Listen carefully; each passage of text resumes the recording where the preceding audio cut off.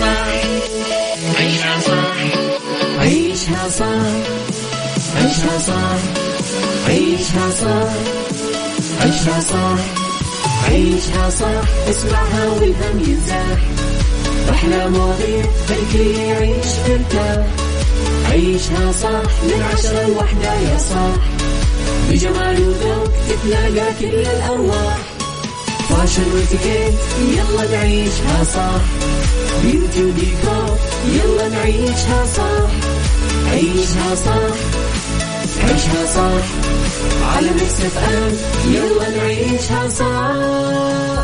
الآن عيشها صح على ميكس اف ام. ميكس اف ام هي كلها في الميكس.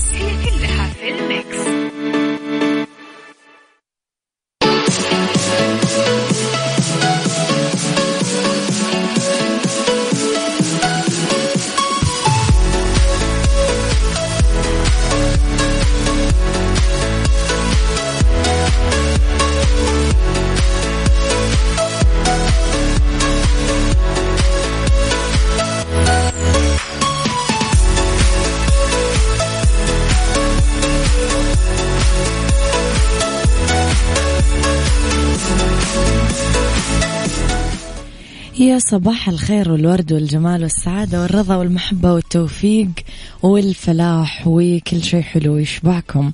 تحياتي لكم وين ما كنتم، صباحكم خير من وين ما كنتم تسمعوني. يوم جديد، صباح جديد، حلقة جديدة وساعات جديدة. ساعتنا الأولى أخبار طريفة وغريبة من حول العالم، جديد الفن والفنانين، آخر القرارات اللي صدرت. ساعتنا الثانية قضية رأي عام وضيوف مختصين. ساعتنا الثالثة فقرة متنوعة، صحة وجمال وديكور وسيكولوجي وغيره.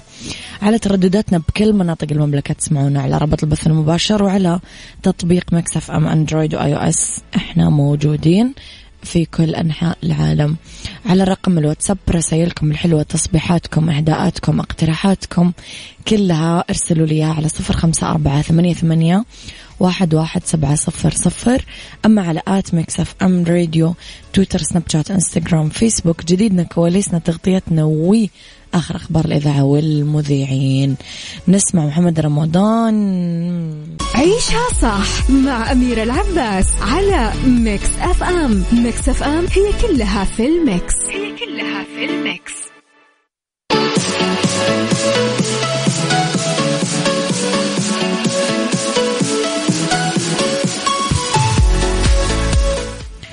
لخبرنا الأول، وأعلن صاحب السمو الملكي الأمير محمد بن سلمان بن عبد العزيز ولي العهد المؤسس ورئيس مجلس إدارة مؤسسة محمد بن سلمان مسك الخيرية حفظه الله إطلاق مشروع مدينة الأمير محمد بن سلمان غير الربحية، وراح تكون أول مدينة غير ربحية بالعالم لتكون المدينة نموذج ملهم لتطوير القطاع غير الربحي عالميا، وحاضنة للعديد من المجاميع الشبابية والتطوعية وكذلك المؤسسات غير الربحية المحلية والعالمية.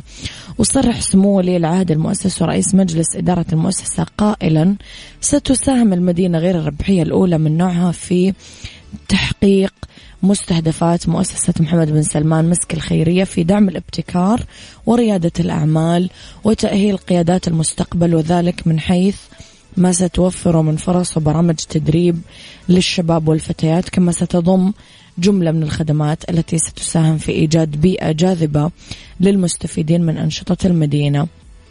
أضاف سموه: ستحتضن المدينة التي تتبنى مفهوم التوأم الرقمي على العديد من الأكاديميات والكليات ومدارس مسك، وستشمل مركز للمؤتمرات، متحف علمي، مركز الإبداع، بيكون مساحة لتحقيق طموحات المبتكرين بالعلوم، بالتقنية، بالأنظمة المتطورة، على سبيل المثال يعني الذكاء الاصطناعي، إنترنت الأشياء، الروبوتات، معرض ومعهد للفنون، مسارح لفنون الأداء، منطقة ألعاب، فنون الطهي، مجمع سكني. كمان راح تعمل المدينة على استضافة رؤوس الأموال الجريئة والمستثمرين ذوي المساهمات المجتمعية طبعا حول العالم. حسها راح تكون يعني واحدة من أحلى المبادرات اللي في الدنيا.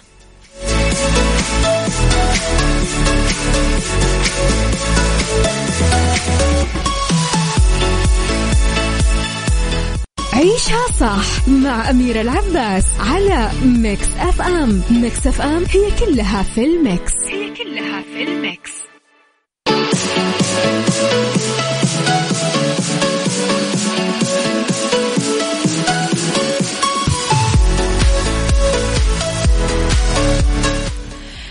أعلنت الفنانة هدى حسين عن عملها المقبل اللي تحضر له حاليا. نشرت صورة لها مع منتج العمل وعلقت عليها مع المنتج الكبير الأستاذ جمال ينان، وتعاون مشترك بيننا القادم أجمل 3eshha. هذا وأعلنت شقيقتها الفنانة سحر حسين عن العمل نفسه قبل مدة، ونشرت بوست ظهرت فيه مع عدد من الفنانين والفنانات اللي شاركوا فيه، أهمهم هدى حسين، عبد المحسن النمر، أحمد الجسمي، هند البلوشي، حبيب الحبيب، سعاد علي، فاطمة الحوسني، آلاء شاكر. وكتبة مسلسل 3eshha تأليف محمد وعلي شمس وإخراج بسام شعبو عذرا. ويتألف مسلسل 3eshha من 8 حلقات ورح يعرض على إحدى المنصات الإلكترونية. يلا بينا.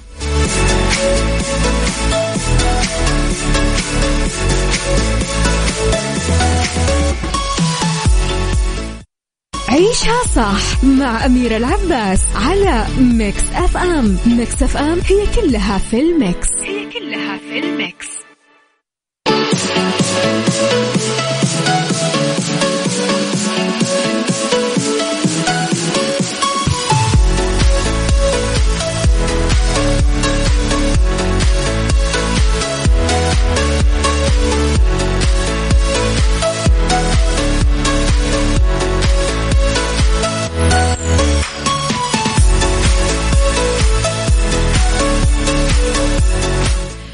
تحياتي لكم مرة جديدة لخبرنا الثالث. وكشفت دراسة أمريكية أنه أكثر من 25,000 طن من النفايات المرتبطة بكوفيد 19 استقرت بقاع المحيطات، بالوقت اللي أنتجت فيه 193 دولة أكثر من 8.4 مليون طن من النفايات البلاستيك المرتبطة بالوباء. طور باحثين في ولاية كاليفورنيا نموذج حاسوبي يحاكي مصير النفايات البلاستيك، متوقعين أن 71% من هذه النفايات راح تنتقل من الشواطئ لقاع البحار والمحيطات. تشمل النفايات البلاستيك المواد الخام، أقنعة الوجه، القفازات، دروع الوجه، عبوات معقم اليدين، أطقم الاختبار، ورق التغليف، الملابس المستخدمة بالجراحات، مستشفيات حجز مرضى الوباء وغيره. لقيت الدراسة أنه معظم النفايات البلاستيك العالمية من الوباء تدخل المحيط من الأنهار. يقدر الباحثين كمان أنه بغضون 3 ل 4 سنين متوقع أنه يستقر معظم حطام المحيط البلاستيك على الشواطئ وقاع البحر. راح يذهب جزء أصغر للمحيط المفتوح ليتم حصره بنهاية المطاف بمراكز أحواض المحيط أو الدوامات شبه الاستوائية، وهي أنظمة كبيرة من التيارات الدوارة في كل من المحيطات ال5 الرئيسية.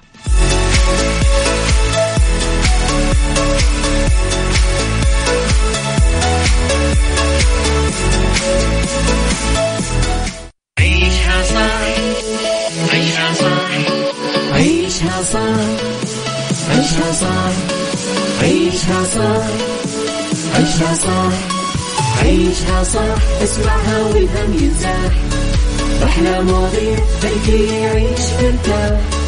عيشها صح من 10 ل1 يا صاح، بجمال وذوق تتلاقى كل الأرواح، فاشل واتيكيت يلا نعيشها صح، بيوتي وديكور يلا نعيشها صح. عيشها صح، عيشها صح، على ميكس أف أم يلا نعيشها صح. الآن عيشها صح على ميكس أف أم. ميكس أف أم هي كلها في الميكس.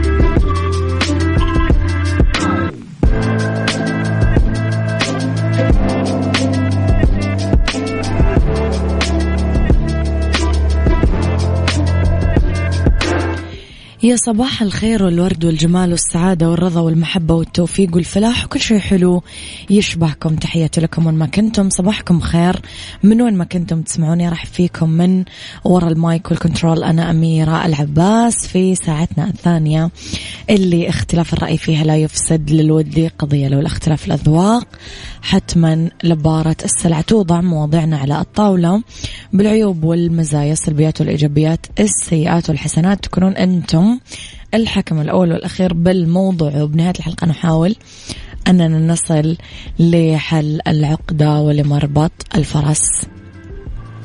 الجاهل عدو نفسه. في يقول لكم مرة لص يعني حرامي حاول يسرق بنك بالنهار، بعز النهار قدام الكاميرات بدون ما يخبي وجهه. تم يعني بسرعة ألقوا القبض عليه بعد نشر صوره بكل مكان. ولما سألوا المحققين طب ليش ما حاولت تخفي ملامحك أو تلبس قناع، جوابه صدم كل الناس. قال إنه شاف في واحد من الأفلام إنه الجواسيس كانوا يستخدمون عصير الليمون مثل حبر سري يخفون فيها المعلومات، وبهذه الطريقة صعب ينكفش الواحد.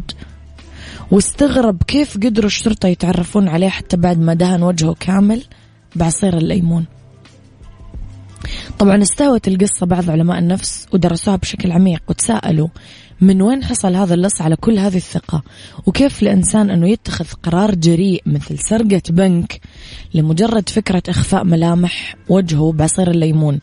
وليش ما حاول يتأكد طيب من صحة هذه المعلومة أو حتى يسأل أو يستشير أشخاص ثانيين.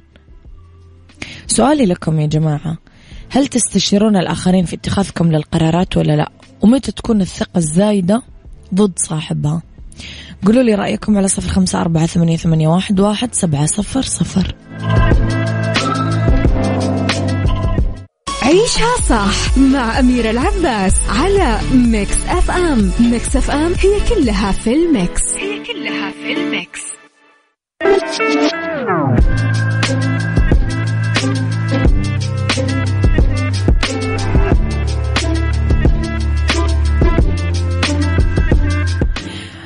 بعد بحث وتقصي لقصص مماثلة طلع علماء النفس بمصطلح بعلم النفس ينص إنه الإنسان بطبعه سبحان الله جاهل، بس بعض البشر يكون أشد ثقة في جهلها عن الإنسان الفاهم أو الخبير بسبب غروره.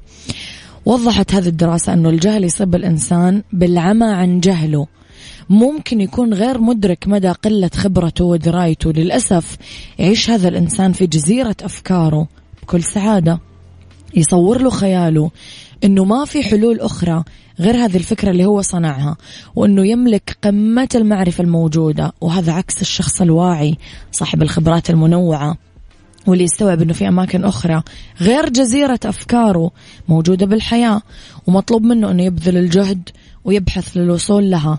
ممكن أنه تتسبب الثقة الزايدة بالنفس بالعديد من المشكلات اللي تواجه الشخص بحياته سواء الاجتماعية أو العملية، مما يجعله يفقد كثير أفكار جيدة وتجعله ما يشوف أخطاء وبالتالي ما يتعلم أبدا منها. هذا ما يعني أنه احترام الذات أو الثقة بالنفس من الأمور السيئة إذا زادت عن حدها، طبعا راح تؤدي إلى ما لا تحمد عقباه. هل استوعبنا ليش بعض المسؤولين أو المدراء يتخذون قرارات جنونية؟ ولما تسألوا ما فكرت في عواقب قرارك؟ طيب ما استشرت أحد؟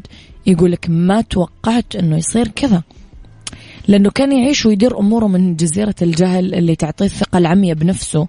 لذلك تقول الحكمة أنه الجاهل عدو نفسه وما خاب من استشار ببساطة.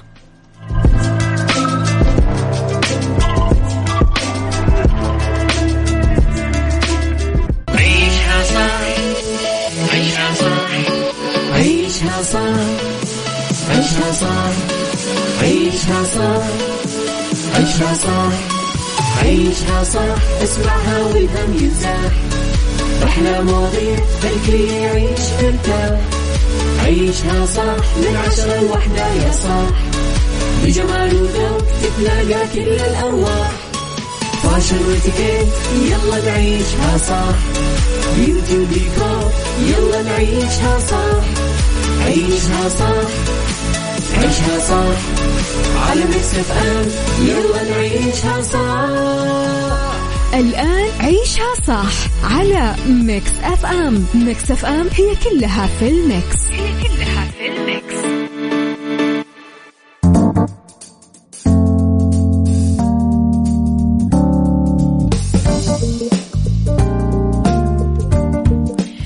يا مساء الخير، مساء الجمال، السعادة، الرضا، المحبة، التوفيق، الفلاح، كل شيء حلو يشبهكم.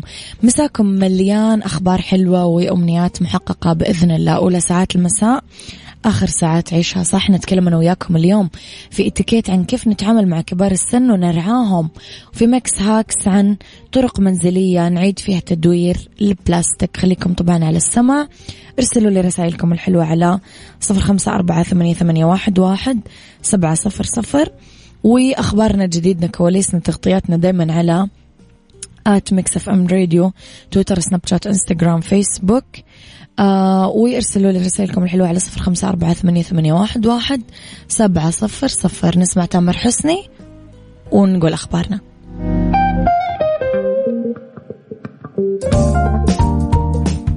اتيكيت ضمن عيشها صح على ميكس اف ام.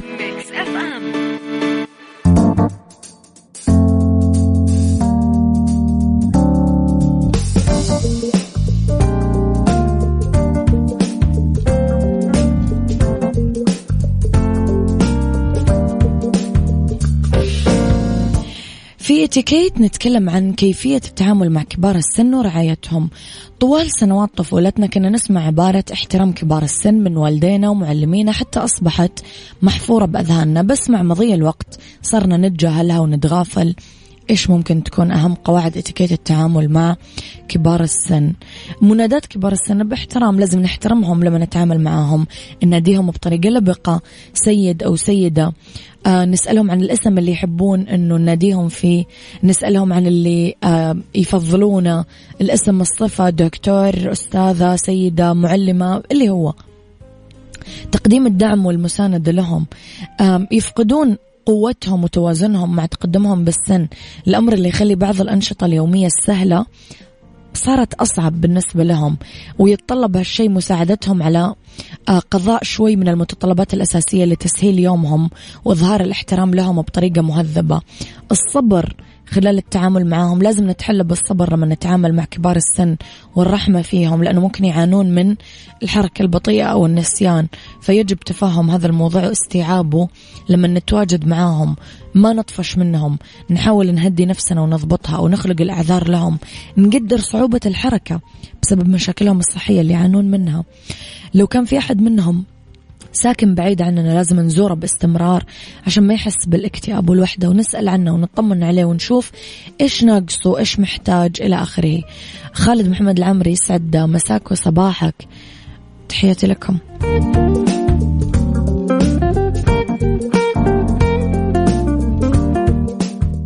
ميكس هاكس ضمن عيشها صح على ميكس اف ام.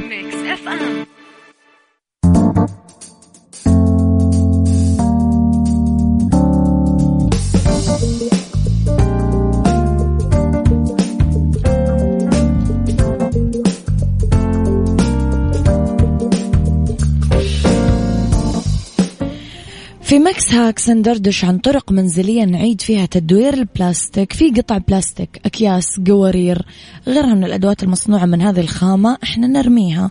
تحولت كثرة استخدام المواد البلاستيك بشكل يومي لكارثة بيئية، لأن البلاستيك يتحلل لجزيئات بموية البحر، المحيطات، الأمر اللي يجعل الكائنات البحرية تهضمه وممكن ينعكس سلبا عليها وكمان على البشر. فصارت تدعو المنظمات البيئية أننا نخفف من استخدام البلاستيك أو تكرار استخدام بعض المنتجات المصنوعة منه أو إعادة تدويرها. في أفكار لاستغلال القوارير البلاستيك، ممكن تتحول لمزهريات ملونة، نتبع خطوات، تتقطع كل قارورة من المنتصف وعلى هيئة حلزونية، بعدين تتلون بسبراي ذهبي، نجيب أسطوانة قديمة مثل قاعدة نحمل فيها المزهرية وتتملى بالورود المفضلة. فممكن نحولهم كمان لوسادة تترتب جنب بعضهم البعض على هيئة مربع، ونلصقهم ونحط قطعة مستديرة أو مربعة من الأعلى ومن الأسفل. تؤطر قطعة من الإسفنج مع القوارير، وتتغلف بعد ذلك بقطعة قماش مميزة، فرح تتحول ممكن كمان لحافظة مطبخ فيها رز أو مكرونة أو غيره.